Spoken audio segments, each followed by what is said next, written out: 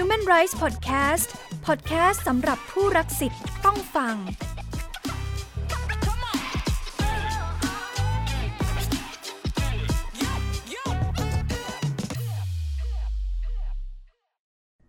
สวัสดีค่ะตอนนี้คุณอยู่กับสหัทยาไกรขุนทศใน Human Rights Podcast โดยกรมคุ้มครองสิทธิและเสรีภาพเพื่อสร้างการรับรู้เกี่ยวกับกติการะหว่างประเทศว่าด้วยสิทธิทางเศรษฐกิจสังคมและวัฒนธรรมค่ะถ้าพูดถึงกติการะหว่างประเทศว่าด้วยสิทธิทางเศรษฐกิจสังคมและวัฒนธรรมหรือเรียกสั้นๆแบบย่อๆนะคะว่า Icescr เป็นสนธิสัญญาระหว่างประเทศด้านสิทธิมนุษยชนค่ะซึ่งได้รับการรับรองโดยข้อมติสมัชชาสหประชาชาติเมื่อวันที่16ธันวาคม2509นะคะส่งผลให้กติกามีผลบังคับใช้ตั้งแต่วันที่3มกราคม2519เป็นต้นมาทุกคนอาจจะสงสัยค่ะว่ากติกาดังกล่าวมีประโยชน์อย่างไรหรือเกี่ยวข้องอะไรกับเราต้องบอกเลยค่ะว่าสาระสำคัญของกติกาฉบับนี้ใกล้ตัวพวกเราทุกคนมากๆค่ะเพราะว่าครอบคลุมตั้งแต่สิทธิแรงงานสิทธิที่จะมีสวัสดิการสังคมสิทธิในการเข้าถึงการศึกษานะคะรวมถึงการรักษาพยาบาลเป็นต้นแน่นอนสิ่งเหล่านี้เป็นสิทธิขั้นพื้นฐานของมนุษย์ทุกคนค่ะและวันนี้นะคะเราจะมาพูดคุยแบบเจาะลึกถึงสิทธิต่างๆภายใต้กติกาฉบับนี้นะคะเราได้รับเกียรติจากแขกรับเชิญพิเศษของ Human Rights Podcast อยู่กับเราแล้วตรงนี้นะคะดร.เสรีนนทสูตรสวัสดีค่ะสวัสดีครับดร.เสรีนะคะเป็นกรรมการสหประชาชาติว่าด้วยสิทธิทางเศรษฐกิจสังคมและวัฒนธรรมเรียกว่าเป็นตัวแทนท่านเดียวจากประเทศไทยนะคะซึ่งก็ได้ให้เกียรตินะคะมาร่วมพูดคุยกับพวกเราตรงนี้ก่อนอื่นเลยค่ะอาจารย์กติการะหว่างประเทศว่าด้วยสิทธิทางเศรษฐกิจสังคมและวัฒนธรรมคืออะไรมีที่มาที่ไปยังไงคะสวัสดีครับกติกาขอเรียกย่อว่ากติกานะฮะกติกาฉบับนี้มันเกิดขึ้นจะว่าไปก็ต้องบอกถึงตัวต้นกำเนิดของมันก่อนว่าจริงๆหลังสงครามโลกครั้งที่2เนี่ยก็ได้มีการจัดทำปฏิญญาสากลว่าด้วยสิทธิมนุษยชนขึ้นในปี 1948ซึ่งประเทศไทยเนี่ยถือว่าเป็นประเทศกลุ่มที่ให้การรับรองในสมัชชาใหญ่องค์การสหประชาชาติวัตถุประสงค์ก็คือต้องการที่จะยืนหยัดหลักการที่ว่ามนุษย์ทุกคนมีศักดิ์ศรีความเป็นมนุษย์เท่าเทียมกันนะทีนี้ตั้งแต่ปี 1948เนี่ยเนื่องจากปฏิญญาสากลว่าด้วยสิทธิมนุษยชนเนี่ยเป็นปฏิญญาก็คือว่าเป็นการแสดงเจตจำนงไม่ได้มีผลผูกพันในทางกฎหมายอะไรสหประชาชาติก็คิดว่าควรจะต้องมีถึงเวลาแล้วที่จำเป็นจะต้องมีกลไกที่จะทำให้มีการมาตรฐานของสิทธิมนุษยชนขึ้นในระดับโลกที่บังคับใช้ได้นะก็เลยมีการจัดทำกฎหมายฉบับแรกขึ้นมาเป็นคู่แฝดกันในปี 1966 หรือ 2509 ที่คุณได้บอกเมื่อสักครู่นะก็มีการจัดทำมา2ฉบับหนึ่งเราก็จะใช้ชื่อว่ากติกาทางสิทธิทางการเมืองและพลเมืองนะอีกฉบับหนึ่งคู่แฝดกันเลยก็คือกติกาฉบับนี้ก็คือกติกาว่าด้วยสิทธิทางเศรษฐกิจสังคมและวัฒนธรรมทั้ง2ฉบับเนี่ยเกิดขึ้นในเวลาเดียวกันมีผลใช้บังคับอีก10ปีถัดมาก็คือในปี 2519 เหมือนกันนะฮะกล่าวเฉพาะกติกาว่าด้วยสิทธิทางเศรษฐกิจสังคมและวัฒนธรรมเนี่ยตัวของเขาเองและบวกกับคู่แฝดของเขาเนี่ยก็ถือเป็นกฎหมายระหว่างประเทศอันหนึ่งเราถือว่าเป็นสนธิสัญญาแบบหนึ่งที่เมื่อประเทศเข้าไปผูกพันแล้วก็ต้องมีพันธกรณีต้องปฏิบัติตามคือมีหน้าที่ต้องทำตามที่สนธิสัญญาหรือกติกาฉบับนี้กำหนดไว้อันนี้กล่าวอย่างคร่าวๆก่อนถ้าจะให้รายละเอียดเพิ่มเติมก็คือว่าหลังจากที่คลอดแฝดคู่นี้ออกมาแล้วเนี่ยนะฮะต้องถือว่าแม่เขาคือปฏิญญาสากลหลังจากคลอดลูกออกมาแล้ว2คนเป็นคู่แฝดเนี่ยก็มีหลานออกมาอีกหลายคนนะฮะเพราะว่าโลกเห็นแล้วว่าจะมีแค่2ฉบับเนี่ยแล้ว2ฉบับนี้จะว่าไปก็มีพัฒนาการอย่างต่อเนื่องในแง่ที่ว่ามันมีพลวัตทางสิทธิมนุษยชนเกิดขึ้นตั้งแต่1948ขึ้นมาเนี่ยหลายเรื่องเลยนะฮะก็ต้องอาศัยการตีความขึ้นมาเพื่อทำให้กฎหมายมันทันสมัยขึ้นเสมอปรับเข้าใช้กับสถานการณ์ที่เปลี่ยนแปลงไปทีนี้โลกก็เห็นว่ามีแค่คู่แฝดคู่นี้อาจจะไม่พอก็เลยคลอดกติกาหรือว่าอนุสัญญาหรือสนธิสัญญาด้านสิทธิมนุษยชนเฉพาะด้านขึ้นมาหรือเฉพาะกรณีขึ้นมาอีกหลายฉบับบัดเนี้ยทั้งหมดเรามีอยู่ทั้งหมด9ฉบับนับรวมกับคู่แฝดนั้นไปด้วยพูดง่ายๆก็คือหลังจากมีคู่แฝดเป็นระดับลูกแล้วเราก็มีอีก7ฉบับเป็นระดับหลานนะฮะตั้งแต่เรื่องสิทธิเด็กสิทธิสตรีการไม่กีดกันทางเชื้อชาติการไม่กีดกันคนพิการนะการไม่เลือกปฏิบัติต่อแรงงานข้ามชาติการไม่ทรมานแล้วก็ การป้องกันการอุ้มหายอย่างนี้นะฮะก็คือว่า7ฉบับนั้นถือเป็นระดับหลานแต่กติกาเนี่ยถือเป็นระดับชั้นลูกแต่ทั้งหมดทั้งมวลถือเป็นกลุ่มโดยสรุปก็คือตั้งแต่มีปฏิญญาสากลขึ้นมาเนี่ยถือเป็นแม่แล้วเราก็ถือว่ากลุ่มที่เป็นกฎหมายที่มีค่าบังคับใช้กับรัฐสมาชิกเนี่ยขณะนี้มีอยู่9ฉบับกติกาว่าด้วยสิทธิทางเศรษฐกิจสังคมและวัฒนธรรมเป็นหนึ่งในนั้นครับก็พูดง่ายๆว่าเป็นกฎหมายระหว่างประเทศทางสิทธิมนุษยชนอันหนึ่งค่ะอาจารย์ก็ได้ยกตัวอย่างนะคะแบบง่ายเลยเข้าใจง่ายเลยนะคะว่านี่คือกฎหมายลูกนะคะและเราอยากจะขยายความไปเพิ่มเติมหน่อยค่ะถึงกติกาดังกล่าวนี้นะคะก็คือกติการะหว่างประเทศว่าด้วยสิทธิทางเศรษฐกิจสังคมและวัฒนธรรมเนี่ยค่ะว่ามันมีหลักการแล้วก็สาระสำคัญของกติกาอย่างไรบ้างค่ะ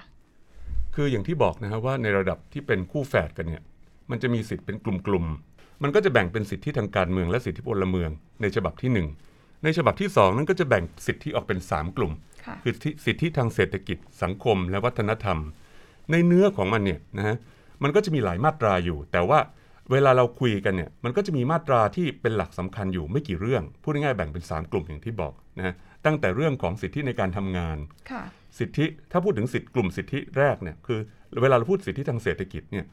กล่าวจำเพาะเราจะหมายถึงสิทธิในการทำงานนะครับแล้วก็สิทธิในมาตรฐานการทำงานคือการทำงานคือการได้งานทำส่วนมาตรฐานการทำงานก็คือสภาพการทำงานจริงๆอย่างเช่นความปลอดภัยชีวอนามัยความเท่าเทียมกันของเงินเดือนระหว่างเพศชายเพศหญิงนะอันนี้คือกลุ่มที่1กลุ่มที่2เนี่ยเป็นเรื่องของความเป็นอยู่โดยทั่วไปของมนุษย์ว่ามนุษย์เนี่ยควรจะมีความเป็นอยู่อย่างไรก็จะเป็นเรื่องของความเป็นอยู่ที่คาดหมายว่ามนุษย์เนี่ยควรจะเพียงพอในความเป็นอยู่อย่างนี้พูดถึงง่ายๆก็คือปัจจัย4นะฮะและกลุ่มที่3ก็จะเป็นเรื่องของทางวัฒนธรรมทีนี้ทางวัฒนธรรมเนี่ยมันหมายรวมถึงสิทธิทางด้านภาษาการใช้ภาษาของตนเองการแสดงออกถึงอัตลักษณ์ของตนเองชนกลุ่มน้อยและรวมไปถึงสิทธิที่จะได้รับผลประโยชน์ทางวิทยาศาสตร์อย่างเท่าเทียมกันเช่นเวลาที่มีเทคโนโลยีอวกาศคนทุกคนก็มีสิทธิที่จะเข้าถึงเทคโนโลยีอย่างนั้นอย่างไม่ถูกกีดกันเพราะว่าตัวเองเป็นคนละเชื้อชาตินะคนละชาติคนละภาษากับเจ้าของเทคโนโลยีอันนั้นอันเนี้ยกล่าวโดยสรุปเนี่ยถ้าดูในเนื้อหาก็จะแบ่งเป็นเราเรียกว่าคลัสเตอร์หรือว่าเป็นกลุ่มของสิทธิ์ต่างๆนะฮะกล่าวโดยกว้างๆเนี่ยจะมีอย่างนี้แต่พอพูดคำว่ากว้างๆเนี่ยท่านก็จะเห็นว่าตั้งแต่มีกฎหมายออกมาเนี่ยกฎหมายมันเขียนครอบคลุมได้ไม่ทุกเรื่องเวลาที่มันมีพัฒนาการเนี่ยเราต้องอาศัยการตีความนะฮะอันนี้คือเป็นสิ่งสำคัญที่ทำให้กฎหมายนั้นปรับเข้าใช้กับสถานการณ์ที่เป็นปัจจุบันได้อยู่เสมอนะฮะอันนี้กล่าวเป็นในแง่ของหลักการของกฎหมายฉบับนี้ก่อนนะครับในการที่ประเทศไทยของเราเนี่ยเข้าไปผูกพันตามกติกานี่มันมีผลดีอย่างไรบ้างคะกับประเทศเราคือเอาละเดี๋ยวขอพูดในแง่ของมาตรการบังคับใช้ก่อนคือเวลาที่เราเข้าไปผูกพันตัวเราเนี่ยนะกลไกของกติกาฉบับนี้ก็มีการจัดตั้งคณะกรรมการขึ้นนะซึ่งคณะกรรมการเนี่ยมีกรรมการอยู่18คนอันนี้ล็อกจำนวนไว้ตั้งแต่ต้นเลยนะครับว่ามีกรรมการอยู่18คน18คนนี้มาจากทุกภูมิภาคทั่วโลกแล้วก็แต่งตั้งโดยคณะมนตรีทางเศรษฐกิจและสังคมของสหประชาชาติคณะกรรมการชุดนี้เราเรียกว่าคณะกรรมการสิทธิทางเศรษฐกิจสังคมและวัฒนธรรมเนี่ยมีหน้าที่ในการตรวจรายงานของประเทศสมาชิกก็คือว่าเวลาที่อย่างประเทศไทยเข้าไปเป็นสมาชิกเนี่ยประเทศไทยก็ต้องส่งรายงานเข้าไปว่าตัวเองได้มีความก้าวหน้าหรือปฏิบัติตามพันธกรณีหรือหน้าที่ตามกติกาฉบับนี้แล้วอย่างไรก้าวหน้าขนาดไหนทุกๆ4ปีนะคือครั้งแรกเนี่ยทุก2ปีหลังจากนั้นก็ทุกๆ4ปีก็จะมีการรายงานเป็นระยะเป้าหมายของคณะกรรมการเนี่ยในการตรวจรายงานของประเทศสมาชิกขณะนี้มีอยู่171ประเทศสมาชิกนะครับก็จะเวียนกันมาทุกรอบแล้วกรรมการก็ประชุมขณะนี้ประชุมปีละ2ครั้งนะก็จะเจอประเทศสมาชิกต่างๆเนี่ยที่เวียนกันมาเอารายงานมาส่งให้ปีละ2ครั้งนะครับแล้วก็ทุกๆ4ปีนะครับทุก4ปีอย่างประเทศไทยเนี่ยเราครบดีลที่จะส่งแล้วแต่เข้าใจว่าเรามีการล่าช้าอยู่นิดหน่อยก็คงจะส่งได้ภายในปลายปีนี้นะพอส่งไปปุ๊บกรรมการก็จะตรวจสอบว่าประเทศไทยนั้นมีความก้าวหน้าเราเรียกว่าความก้าวหน้าคือมันไม่มีประเทศไหนหรอกครับที่สมบูรณ์แบบอันนี้เรียนกันตรงๆแต่ถามว่า เราจะตรวจสอบความก้าวหน้าเพราะฉะนั้นถามว่าประโยชน์อะไรที่ประเทศไทยจะได้ตอบตรงๆว่ามีประโยชน์มากเพราะว่าเป็นการที่ประเทศไทยเปิดเผยข้อมูลทำให้เราเนี่ยมีความรับผิดชอบไม่ใช่เฉพาะต่อตัวเราเองและต่อประชาชนแต่รับผิดชอบต่อสังคมโลกด้วยผมขอพูดไปไกลนิดหนึ่งว่าเวลาเราคุยถึงกติกาฉบับนี้กติกาฉบับนี้เป็นที่มาของเป้าหมายระดับโลกอันหนึ่งที่เรารู้จักกันดีในวันนี้ว่า SDG คือถ้าท่านไปดู SDG ทั้ง17เป้าหมายเนี่ยท่านจะเห็นเลยว่ามันตั้งอยู่บนสิทธิทางเศรษฐกิจสังคมและวัฒนธรรมแทบทั้งหมดเลยนะฮะคือเป็นการเอาสิทธิมนุษยชนใต้กติกาเนี่ยไปเขียนเป็นเป้าหมายระดับโลกไว้ทั้งหมดตั้งแต่การขจัดความยากจนการให้เด็กได้รับการศึกษาที่ดีการไม่เลือกปฏิบัติต่อสตรีการทำให้อากาศมีคุณภาพที่ดีการลดมลภาวะเพราะฉะนั้นเวลาที่ประเทศไทยส่งรายงานเข้าไปว่าตัวเองได้มีความก้าวหน้าเรื่องอะไรเนี่ยมันเป็นการแสดงถึงระดับของเขาเรียกว่าความมุ่งมั่นที่จะแก้ไขปัญหาและยกระดับการกินดีอยู่ดีของประชาชนนะก็เรียกง่ายๆว่าประชาชนทั่วไปก็สามารถที่จะเข้าไปอ่านรายงานได้ว่าประเทศเราก้าวหน้าหรือยังนอกจากนั้นเวลาเราส่งรายงานไปเนี่ยคณะกรรมการเนี่ยเนื่องจากดู171ประเทศเพราะฉะนั้นคณะกรรมการเนี่ยรับทราบข้อมูลทั่วโลกก็สามารถที่จะบอกประเทศสมาชิกที่เข้าไปรายงานได้ว่าประเด็นที่เป็นข้อท้าทายนะหรือที่ยังทำได้ไม่เต็มที่นักประเทศอื่นเขาทำอย่างไรมันก็มีการแลกเปลี่ยนเรียนรู้ระหว่างกันและกันคือคณะกรรมการไม่ได้จะมาจ้องจับผิดแต่จะมาบอกว่าสิ่งที่กำลังทำอยู่นั้นเนี่ยมันจะดีขึ้นได้ก็อาจจะดูตัวอย่างจากประเทศอื่นได้อันนี้คือสิ่งที่เราจะมีข้อชี้แนะให้กับประเทศสมาชิกอันนี้เป็นหลักเลยนะฮะว่าถามว่ากลไกในการบังคับใช้กฎหมายฉบับนี้มันก็คือการส่งรายงานพิจารณารายงานและออกข้อเขาเรียกว่าข้อสังเกตนะหรือภาษาอังกฤษเขาเรียกว่า concluding observations นะครับอันนี้มันทำให้ประเทศไทยเนี่ยมีการพัฒนาอีกอันนึงก็คือว่าเราคาดหวังว่าพอเป็นสมาชิกแล้วเนี่ยสมาชิกเองคือประเทศสมาชิกเนี่ยจะนำกติกาฉบับนี้ไปบังคับใช้ในกฎหมายประเทศตัวเองนี่ผมอยากจะเรียนว่านี่เป็นที่มาโดยเราไม่รู้ตัวคือบางทีเราไม่ได้รู้ว่า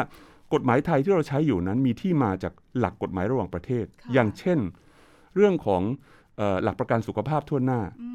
อันนี้บัญญัติไว้ตั้งแต่ในปี 2509 แล้วนะฮะในกติกาฉบับนี้แล้วก็ในปฏิญญาสากลว่าด้วยสิทธิมนุษยชนแล้วก็ในประเทศไทยเองก็มีการผลักดันมาหลายปี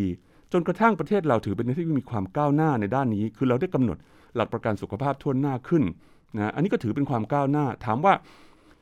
มีส่วนถูกผลักดันจากกติกาฉบับนี้ไหมต้องบอกว่าไม่มากก็น้อยเพราะว่ามันกลายเป็นส่วนหนึ่งของหลักการสากลทั่วโลกนะฮะคืออันนี้บางคนพอเวลาผ่านไปแล้วมองไม่เห็นถึงความสำคัญเพราะว่ามันเหมือนอากาศที่เราหายใจอยู่เราไม่รู้ว่าคุณภาพของมันมาจากไหนการที่เรามีต้นทุนอย่างไร